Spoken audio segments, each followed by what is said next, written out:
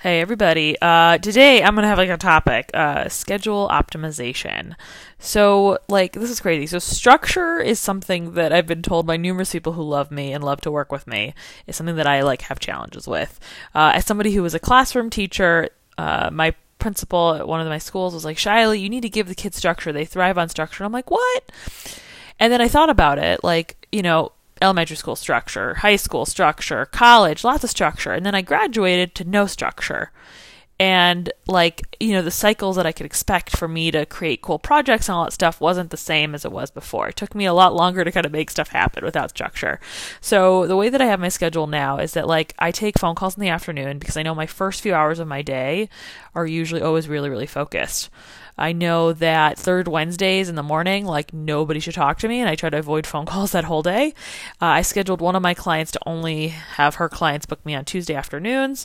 I schedule sessions one-on-one with people. I'm trying to keep them to Thursdays and Fridays. And then if I'm really booked up, then I start opening up my morning slots for phone calls, but I avoid that at all costs.